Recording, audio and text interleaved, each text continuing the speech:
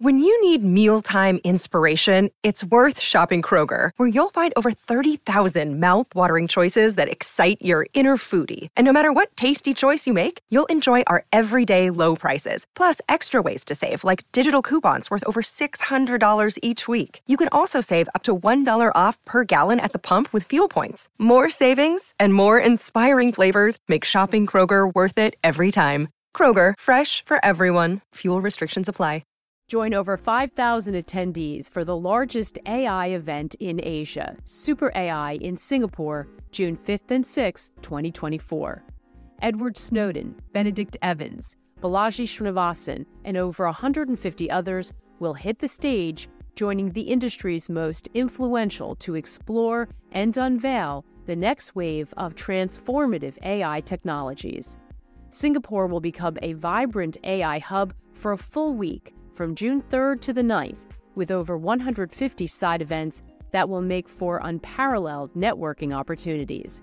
Visit superai.com for 20% off tickets with the code REALVISION. Look for the link in the description.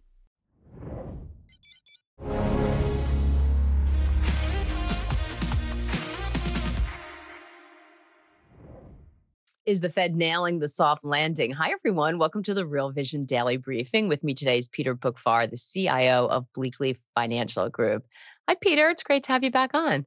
Hi, Maggie. Thanks for having me again.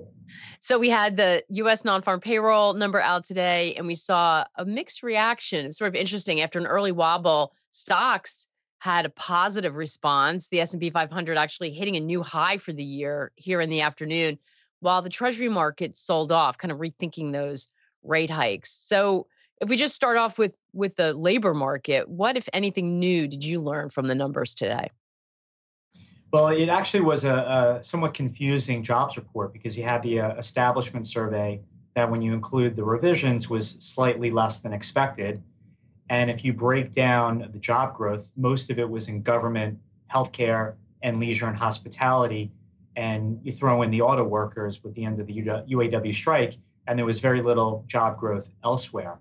But the household survey, which flows into the unemployment rate, showed this very blockbuster type number, which I can't necessarily square up.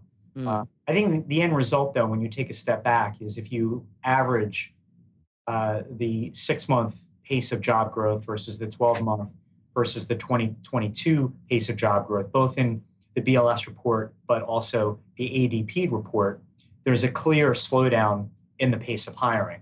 And we've seen that in other statistics. We've seen that in continuing claims, which is at the second highest level in a couple of years. You have the question in the Conference Board consumer confidence number of jobs hard to get. That is the highest since March 2021. You have job openings at the lowest since March 2021.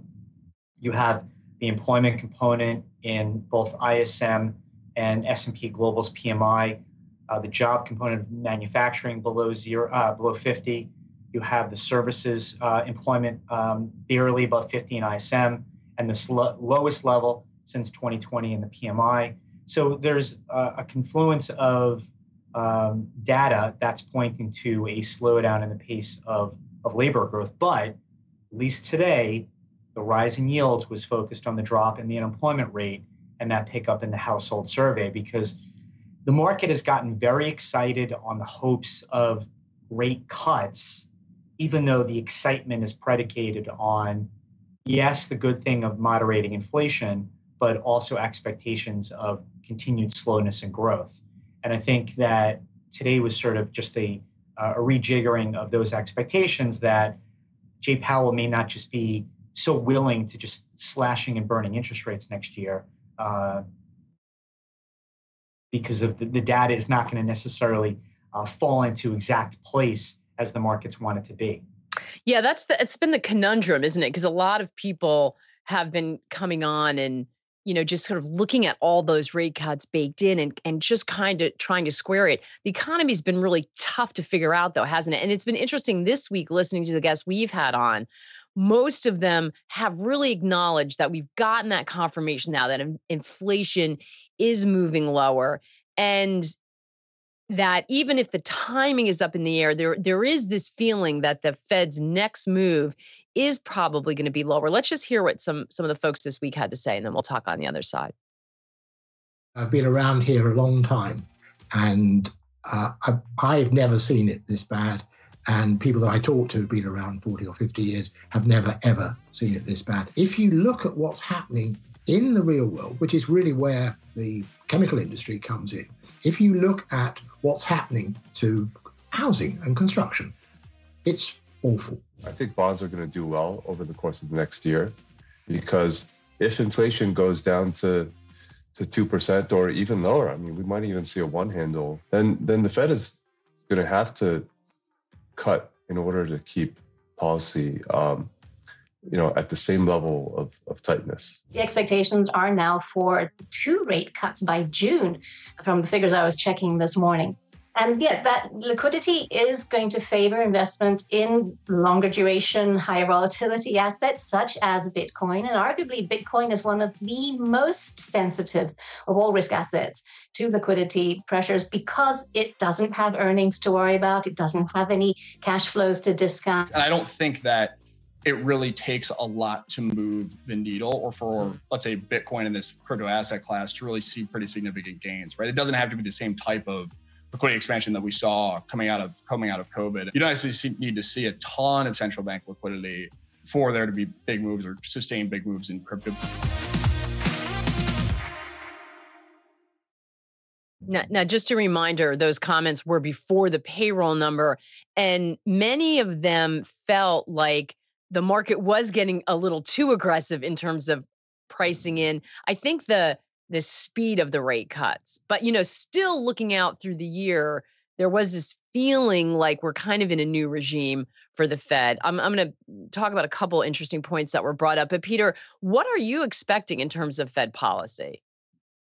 Well, I'm going to mention 2 things. Number one, let's just say the Fed does what the market has priced in and cuts about 125 basis points next year. The Fed funds rate is still going to be above 4%. That is a far cry from the zero we saw in the 15 years prior to 2022, give or take a few moments in 2018. So we're still going to have the cost of capital that is much higher than it was for that period of time. Number 2, it is not so simple as inflation went up, inflation comes down, the Fed's job is over. Because there's one thing to have inflation fall, but there's another thing to actually keep it down. Because Jay Powell remembers the 1970s when each time inflation fell, the Fed got complacent and inflation then reaccelerated. And it did it again, and it did it again.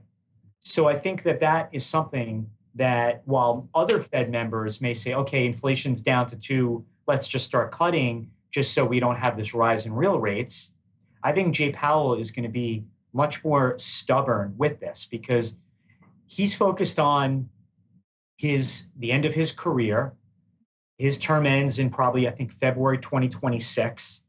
And the last thing he wants to see is after this come down in inflation is a reacceleration because he starts cutting interest rates just to satisfy the markets. Now, his job will get difficult in terms of this decision-making if, and I do think when, the unemployment rate starts to tick north of 4% and goes to 4.5% and maybe even 5% in an economic downturn, which I think is inevitable in a more pronounced fashion next year, that's going to be a very difficult thing for him to balance because he doesn't want to see, like I said, a reacceleration of inflation that the 1970s was basically all about. But like I said, even if he starts cutting, the Fed funds rate, the cost of capital is still going to be elevated. And I would not discount the possibility, which I think is more likely than not, that long-term interest rates actually rise when the Fed starts cutting short-term interest rates. And why would they do that? Because if they start to cut, it's going to be in response to a more accelerated slowdown in the economy, which implies that tax receipts are faltering. The budget deficit, instead of $2 trillion, could be $3 trillion. And as a percent of GDP, is going to be potentially double digits, which means we're going to be flooded with supply. You have the risk of a much weaker dollar if they start to cut, which means you may start importing higher inflation. Maybe oil goes to $100 when they start to cut. That then leads to higher inflation at the same time. And foreigners that own a lot of U.S. treasuries may not want to stick around for weakness in their dollar holdings. So all these could be reason for that. And we don't know what the Fed also is going to do with their balance sheet in terms of QT if they start to cut, because Jay Powell does not like to have such a big fat balance sheet, even with it $1 trillion off its peak. So, one of the Fed members alluded to the possibility of even continuing to shrink their balance sheet at the same time they cut interest rates. So I don't think that'll necessarily happen, but if it does, that would be another reason why you can get a rise in long-term interest rates, even if they cut short-term interest rates. And that does not seem like that possibility is priced into the market at all. No, everyone just assumes, the Fed's going to cut and rates are going to fall across the curve and it's just going to be so easy and everything will be fine.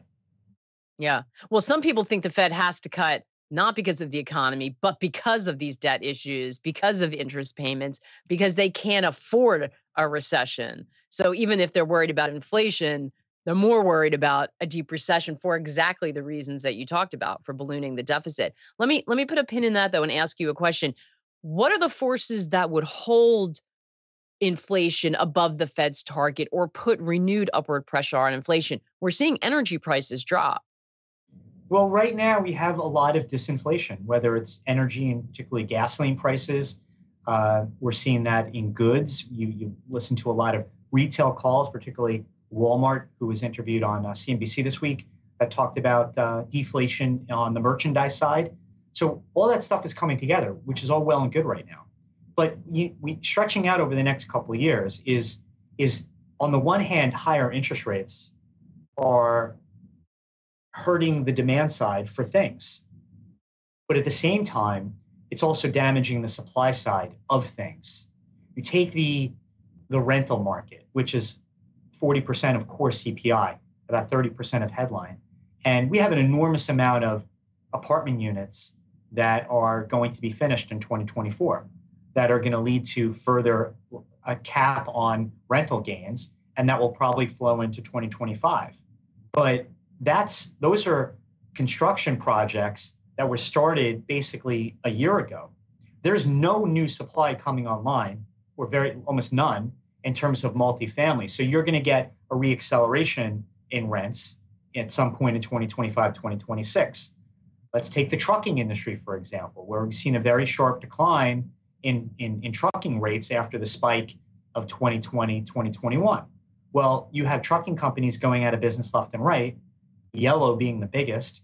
So you're seeing a rationalization of capacity, which will then eventually lead to a rise in trucking prices.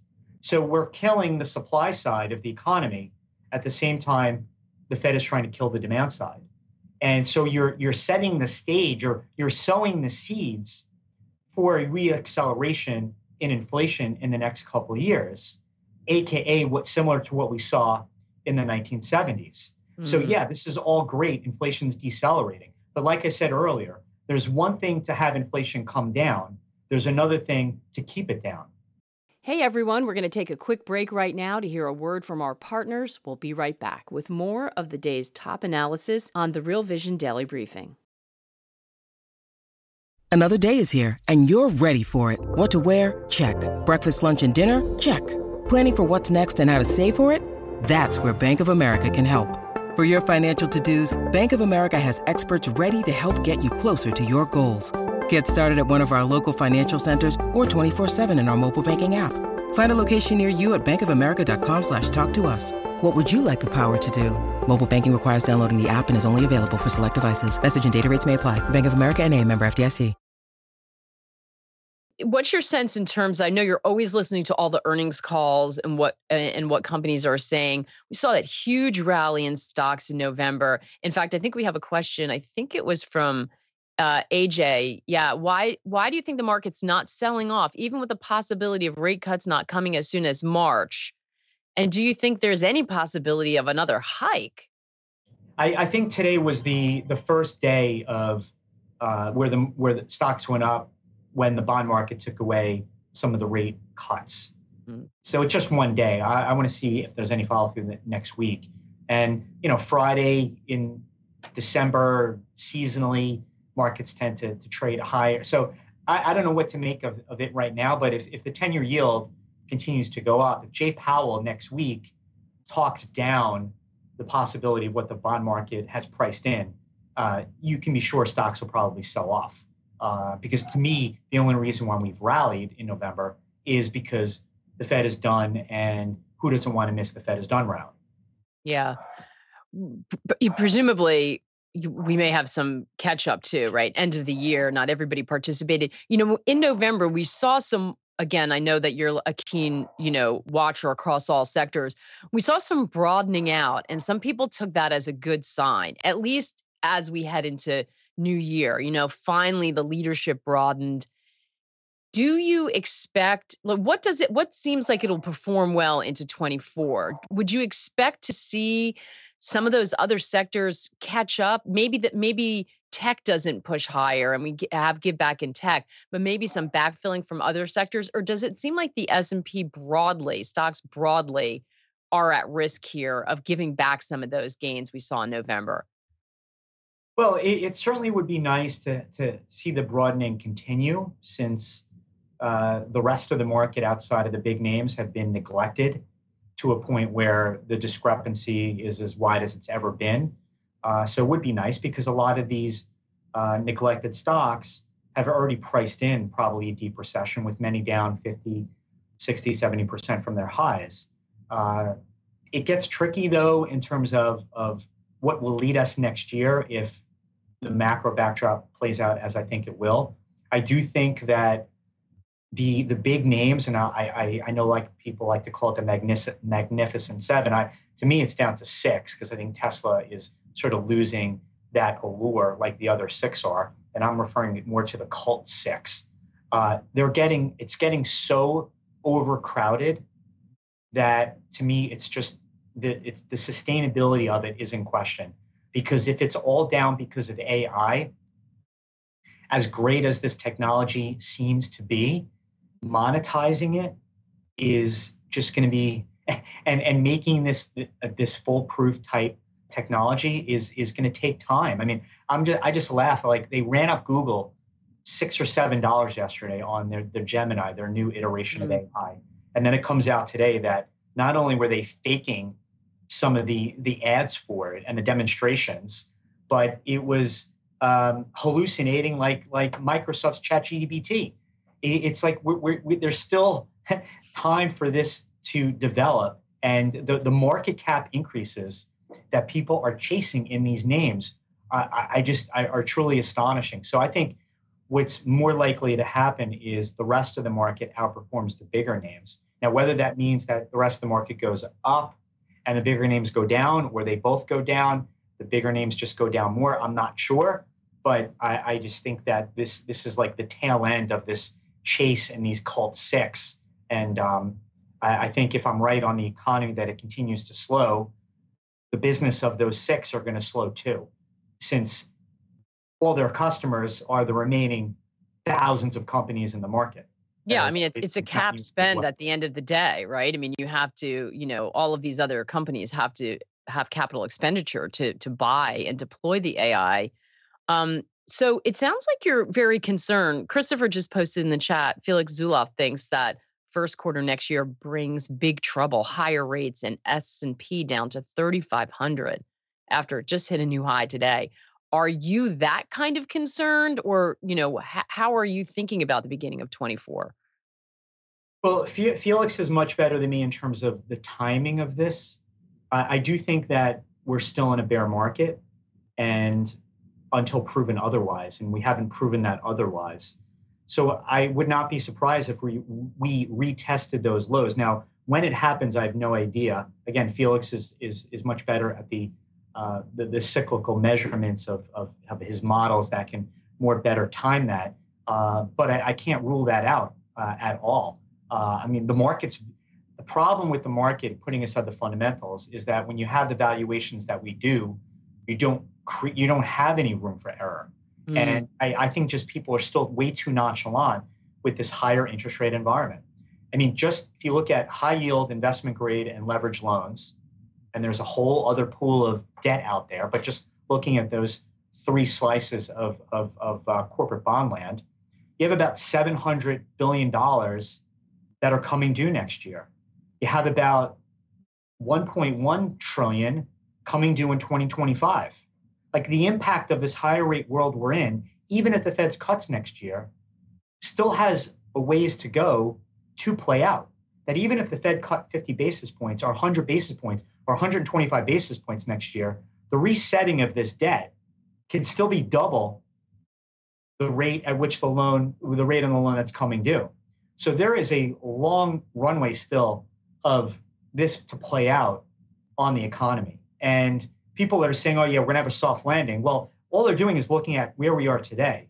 They're not focused to me on the trajectory of things coming our way, whether it's the debt maturities that I just mentioned, or the progression of the labor market that we're seeing, or the state of the consumer that seems to be very fragile. If you're not a higher end consumer, that's, where restaurants are packed, but Dollar General is saying business is still challenged. This still has time to play out. And I think that people have to appreciate that. You can't just look at how things are today and make the declaration that what kind of landing we're in. Yeah, it's interesting. And it reminds me when you say that, David Rosenberg's contention is always that there is no landing. A soft landing is only a transition between, a period of growth and the ultimate recession that's going to come. It's just the middle, the period that gets you there. But it's been so hard to time this, though, Peter, because so many people have been wrong about the economy and the resilience of the economy. Well, I think that, and I was wrong too, thinking that there would be a more pronounced economic impact from a very sharp rise in interest rates in 2023. But what we've learned is that this process is going to be more drawn out because, like I've said, the impact on one's debt doesn't happen all at once. It all depends on when your debt is coming due. And not only that, it's what business is not getting started or funded because of this higher cost of capital world. But this is going to be drawn out. This is going to be, and I've said this before on the show, more of a death by 1,000 cuts rather than a major event like 08 or 07, 08 with Bear Stearns and Lehman. These were boom, boom, boom events. Yeah. This is going to be more drawn out, I believe. And that is one thing that I think we're learning. But there are people out there that think that because it hasn't happened yet means that it won't. So there's this sense of complacency that I think has been settling in, where I'm of the belief, and I've learned my lesson from this year, that this is just a slow-moving blob, but it's still catching people in the blob. It's just taking more time for it to spread. Yeah. And if you listen to Paul Hodges, it really depends on where you sit in the economy, right? He's looking at the chemical area, more of the goods area.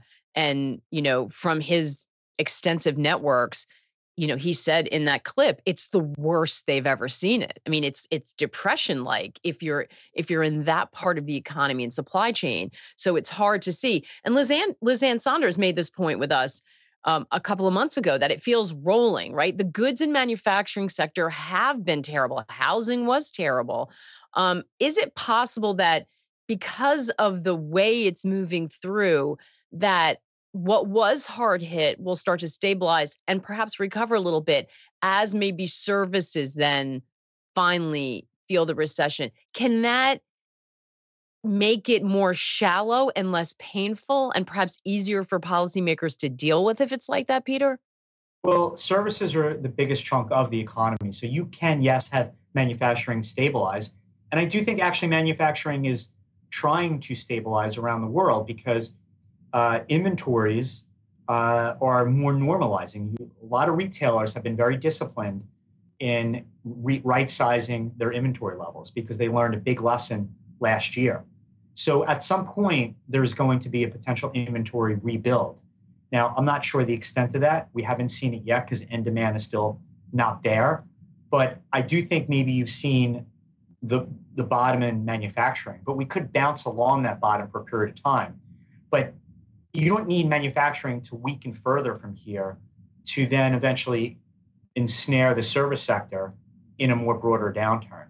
And if you do, which then slows the broader economy, that will then delay any pickup in demand for goods, which will then delay any pickup in manufacturing. So yes, it's rolling, but that means that everyone eventually gets affected. Right. They're all getting caught in the down. It's just not. It doesn't mean that, okay, if you first get caught, you're going to start rebounding where other things are deteriorating.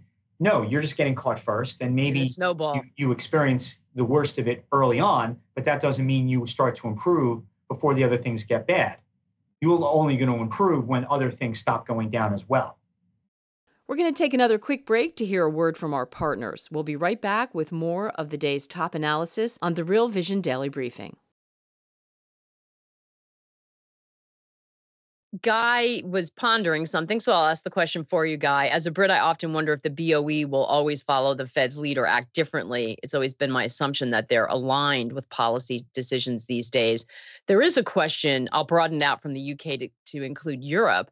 Quite a few of the people have been coming on in the last few weeks kind of pointing out, it seems like Europe is a little ahead. They're feeling the recession. Do you think we're going to get a divergence globally here? Well, there is a group think when it comes to all these central bankers. So they all pretty much follow themselves. I mean, all these central banks are now at the end of the rate hiking cycle, all coincidentally, or maybe not, at the same time. And when they start cutting, yeah, maybe some will do it before others, but they'll all be a trend to do so pretty much all at once. But these central banks have been utterly embarrassed over the last bunch of years with the rise in inflation and the steps they've had to take to respond to it.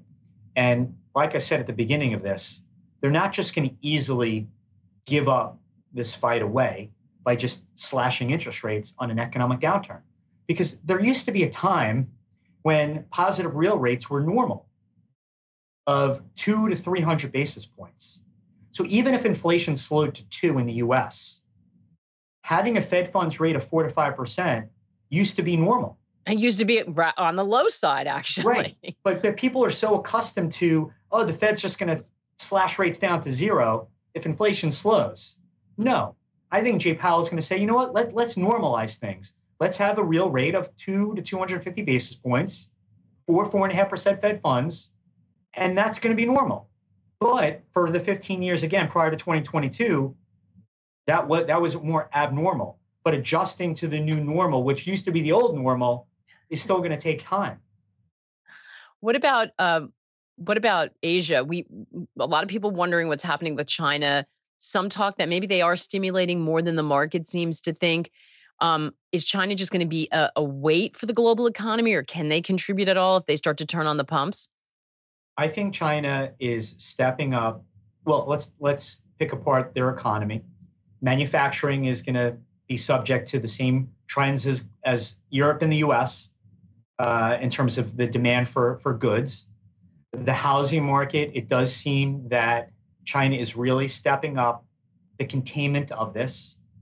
They're picking 50 of the top biggest developers, and they want these 50 to finish as many apartments that have already started that they can, because that's one of the big issues. You have all these people that have deposits down and have paid for apartments that are unfinished. They want to focus through bank lending to these 50 to get as much done. So I do think that they're ring fencing this disastrous situation in their residential real estate market. But the debts now, then you have to go with the local government debt problem, which is enormous. And what the central government is trying to do is have them create new financing that's longer term, take out a lot of this off balance sheet stuff, still have the same amount of debt, but it'll be visible and at least termed out to buy themselves time, even though it's still an enormous amount of debt out there. And then the consumer that still is dealing with PTSD post the COVID reopenings, that is still spending, still going out for dinner and still trying to travel. The domestic travel numbers in China are above where they were in 2019. The international travel numbers are continuing to improve, but still well below where they were in 2019. So I think at least for the next year or two, there's going to be a slog still in the Chinese economy, but I don't see it getting any worse than it currently is, because China is trying to deal with a lot of these very well apparent problems. And if you're reading about the problems in the newspapers, you know that it's well known. That doesn't mean it's easy to contain, and it doesn't mean it's a quick fix. It's going to take years. But I do think that they're finally addressing the major debt problems that they have. Which at least is an improvement from where we've been. Well, it sounds like we're going to be in for an interesting end of the year where the market's really going to have to maybe take a look at some of the assumptions it made. And I think that Fed meeting is going to be key next week. For sure, yes. How do you feel like people should be positioned going into that, Peter? So Powell, I think it was a week ago, spoke at Spelman College. And in his prepared speech, he tried to push back on the market's expectations of easing, even throwing in they may hike again if need be at some point. And the markets, laughed him off and priced in even more rate cuts after he said this.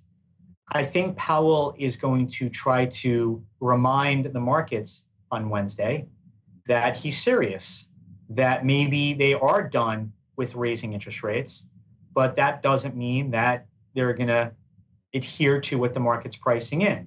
Now, we'll also be looking at the dot plots to see what his colleagues are thinking. Not that those dot plots are set in stone, but it'll at least give us an idea of how much of the committee is saying to the markets, hey, you're going too fast, and how many are saying, okay, maybe I'm on board with that. I think more of the consensus will be, hey, you're going too fast, and that'll be just a little wake-up call to the markets that you're getting a bit ahead of yourself, even though I do think that they will be cutting next year. But like I said, not to the same extent as many think. Yeah, the market's a little too far, too fast. Peter, so great to catch up with you on Jobs Day. Thank you so much for being with us. Thanks, Maggie. Great to be here. Just a programming note for everyone. Next Thursday, Friday, December 14th and 15th, we are going to be holding a special 2-day Crypto Academy sessions. Beth Kindig will be here, OSF, Chris Bullock, Wes Cowan, and I'm going to be doing a session with Denise Schull on how to mentally get in shape for 2024, which will be a lot of fun. It's free to everyone. Just head over to our website or just get on the website if you're already there to figure out how to participate. Thanks, everybody. Great conversation. Have a great weekend. Take care and good luck out there. Join over 5,000 attendees for the largest AI event in Asia, Super AI in Singapore, June 5th and 6th, 2024. Edward Snowden, Benedict Evans, Balaji Srinivasan, and over 150 others will hit the stage, joining the industry's most influential to explore and unveil the next wave of transformative AI technologies. Singapore will become a vibrant AI hub for a full week, from June 3rd to the 9th, with over 150 side events that will make for unparalleled networking opportunities. Visit superai.com for 20% off tickets with the code REALVISION. Look for the link in the description.